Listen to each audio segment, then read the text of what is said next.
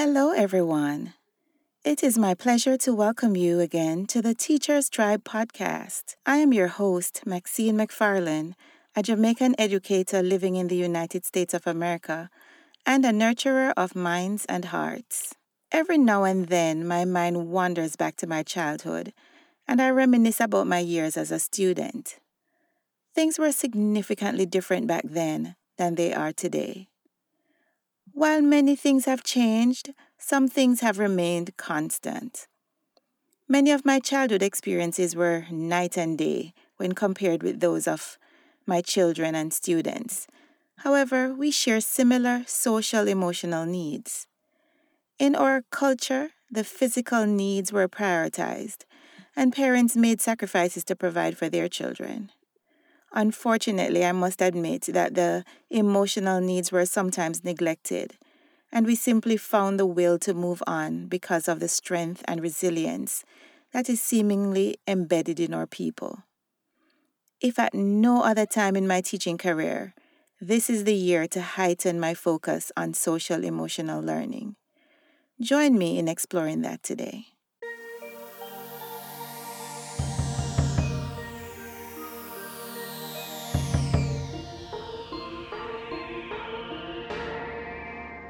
You may have heard the expression Maslow before Bloom if you interact with educators and others in counseling professions. It is a popular saying in education circles. The expression references two 20th century American psychologists, Abraham Maslow and Benjamin Bloom, whose ideas have impacted pedagogy around the world. Maslow is known for his 5-tier framework called Hierarchy of Needs. The needs highlighted in his work are physiological, safety, belonging, esteem, and finally self-actualization. Bloom is known for his taxonomy of educational objectives, which focuses on levels of cognitive skills for learning. The verbs used to organize these levels are knowledge, comprehension, application, analysis, synthesis, and evaluation. In light of the challenges of the current school year, we are once again being encouraged to ensure that the focus is first to be given to meeting students' basic needs before dedicating time and attention to the levels of learning. If I may have a flashback to last week's episode and use another Jamaican proverb, empty bag can't stand up. Translation for that, an empty sack cannot stand upright. This expression usually means that a hungry person cannot function properly, and it may be accompanied by an offer of a meal. I would like to apply this same idea to emotional hunger. Current conditions are rife with opportunities for children to feel that kind of hunger. Many of them have been unable to socialize with friends and extended family members for 6 months. They are now operating in learning environments that are remarkably different from the norm. Chasing friends around the playground at recess, excited conversations in the cafeteria, and hugs and high fives in the classroom are not happening this year, at least for most of us who are in a virtual setting. Some parents are juggling work and their children's schooling within the same space at home. As a result, parents are sometimes challenged to give the children the attention that they seek. Pressure is mounting, and they witness social and political unrest in their communities, resulting in daily trauma. The struggle is real, and that is why I want to offer 3 simple tips to help us support our children now as we needed back then when we were younger. Recently, I had a meeting with the parents of one of my students. The mother expressed concern about opportunities for students to interact socially within our virtual classroom. She was just curious about if and how that was being done online. I had to admit that such opportunities were limited due to time constraints. It is still a challenge to dedicate enough time to instruction while trying to limit the amount of screen time that the students have each day. I have had to be creative and intentional in order to facilitate this priority of focusing on the social emotional well-being of my students. So my first tip is to create small moments of connection. One of the things that has been built into our daily class routine is a quick check-in for students to share how they're feeling. At the beginning of morning meeting, I share a slide with various emojis and corresponding words listed, from which students can choose to tell how they're feeling. As their responses pop up in the chat box, I take note of those students who may be experiencing some emotions that could potentially disrupt their ability to focus and work effectively. I create small moments of connection by offering to talk privately if they want to, and by monitoring their facial expressions, that is, if their cameras are on. I also monitor their tone and level of participation during live sessions. Sometimes I reach out to their parents after our class period has ended, or it may even lead to me making a referral to our school counselor if that is warranted. Sometimes students want to share things totally unrelated to what we're learning, and it is already a struggle for second graders to stay on topic. I like to offer to stay on for a few minutes after class to listen to them. I hear about stuffed animals, pets, toys, games they like to play, and fun times with their families. The students get the attention and listening ear that they crave, and I find ways to make connections with them or allow them to teach me something that I have no experience with. So I've heard, names of video games and all these things that I'm totally unfamiliar with. In my morning messages, I try to infuse information about myself and my own experiences and seek to find commonalities with my students.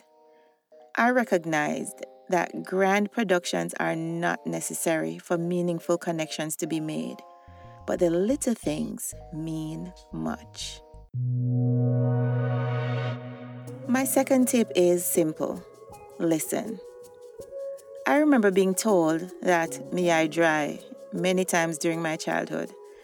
I also remember asking questions and engaging adults in conversations that would have been seen as unacceptable to their parents.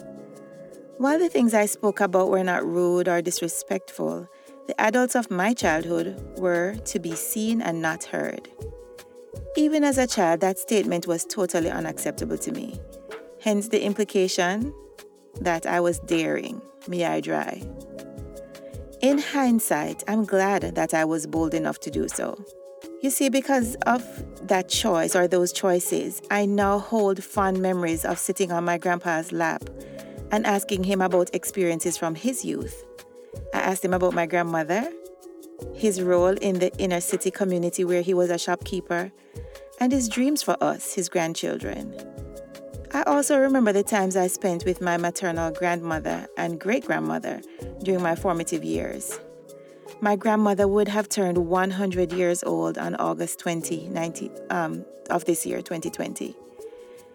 She was my closest companion back then, and the one who listened to all my childhood stories. She was my sounding board, my guide, my soft place to land, my confidant and protector. She listened. Back then, there were fewer distractions, and the home that I shared with those two special old ladies didn't have a television.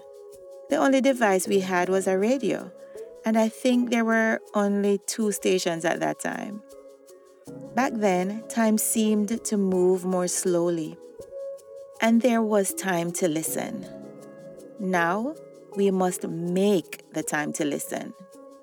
While I still need to teach the standards and cover the curriculum materials, I must listen to my students. I have learned the importance of listening to their childhood stories that they are excited to share. I must also listen to what they do not say. I must listen to the child who does not speak unless I call his or her name to respond. I must listen to the child who prefers to keep the camera off but will infrequently type something in the chat box. Although the message pops up on the screen for brief seconds, I have to hear it long after it is visible and remember to follow up. I heard someone talking about the importance of touch in a child's life, And she said that we should touch our children at least 50 times per day. I heard that many, many years ago. There's research to support its importance, especially in newborns. And I was reading an article from Scientific America, and I pulled this quote from it, referring to touch. And they were talking specifically about the skin-to-skin bonding with parents and newborns. And it says, I quote, "Particularly in the newborn period, it helps calm babies. They cry less, and it helps them sleep better. There are some studies that show their brain development is facilitated, probably because they are calmer and sleep better." Now, as I mentioned in a previous episode, my lingering memory from Friday, March 13, 2020, is when I said goodbye to my students with a choice of a high five, handshake, or hug. That was the last day of our face-to-face interaction for last school year. Last year, this time, we could do that. We took it for granted then. Now, I can only hug my students with my prayers, words, and through ear hugs via computer screen. Back then, I had the privilege of listening to stories during recess on the playground, or when we had lunch bunches in the classroom. I listened on bus rides during field trip days. Now, I must make time to listen. In the spring, I hosted a virtual lunch bunch, and I plan to do more this year. When I had parent conferences in the building, I would ask parents to take their children with them, and I do the same now online. I want my students to know that their voices are important too. Unlike my parents, they are to be seen and heard. What are some of the things you do to make time to listen to your children?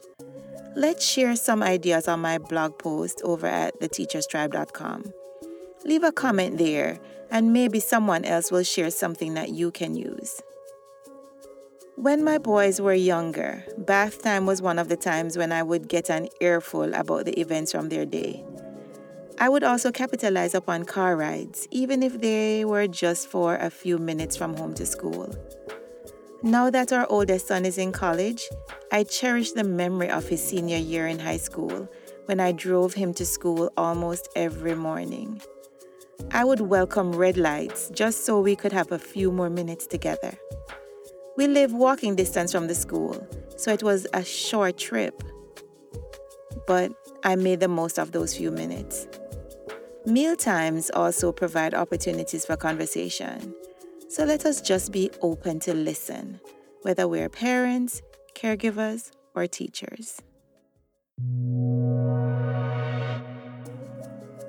Many of the hurts and scars that people carry are not visible. And with all that is happening in the world now, we have so much more to contend with. Although I have had challenging years throughout my teaching career, this one is challenging on a different level. It seems almost unfair to compare it with any other because we've never experienced one like it. Another constant in my role as teacher is to focus on my students' well-being. My third tip is a call to awareness. Earlier, I asked you to listen, but let's extend that so that we can be aware of the messages that are not sent verbally. A teacher friend shared with me recently that she has a student who wants to stay online even during times when she's not teaching live. He sometimes asks if he can stay in the virtual classroom when she dismisses the class to work on independent activities, or even during their lunch break. I think of my students who type words in the chat box, and the words they repeatedly choose to express their feelings are words like sad, upset, annoyed, mad, or lonely. I must be aware of the child that is consistently not completing assignments, the one who always signs in late or is absent one day every week. I must monitor changes in behavior when I learn that a family member is sick or has died. I must tune into reactions when there is an addition to the family or they have to move to a new place. During the short periods of time that many of us interact with our students online, a lot is transmitted. It is not easy to focus on the million things floating around our minds. Technology, is there a glitch? Wi-Fi connection? Who is engaged? The lesson that we're teaching, the words we choose to speak, and the list goes on and on. We can't contest the fact that this social emotional side of our students is equally important. We must focus on that too. One day this week I wore a headband, so my hairstyle looked just a little bit different. And as soon as they logged in, one of my students commented about it and offered a compliment. They are aware. They notice things, and we must do the same. Things and times have certainly changed. Many things are out of our control, but we must continue to focus on the positive difference that we can make on the children in our care. As Jimmy Dean is quoted as saying, "I can't change the direction of the wind, but I can adjust my sails to always reach my destination." I implore all teachers and parents to advocate for focus to be placed on social emotional learning and encourage us to make it a priority. We can all begin today through simple acts, like just taking time to listen. Catherine M. Wallace's quote captures my message today, and here's what she said, quote, "Listen earnestly to anything your children want to tell you, no matter what. If you don't listen eagerly to the little stuff when they're little, they won't tell you the big stuff when they're big, because to them, all of it has always been big stuff." End of quote. I would also add that we should listen because that is an important part of building meaningful relationships. Until the next episode, walk good and one love.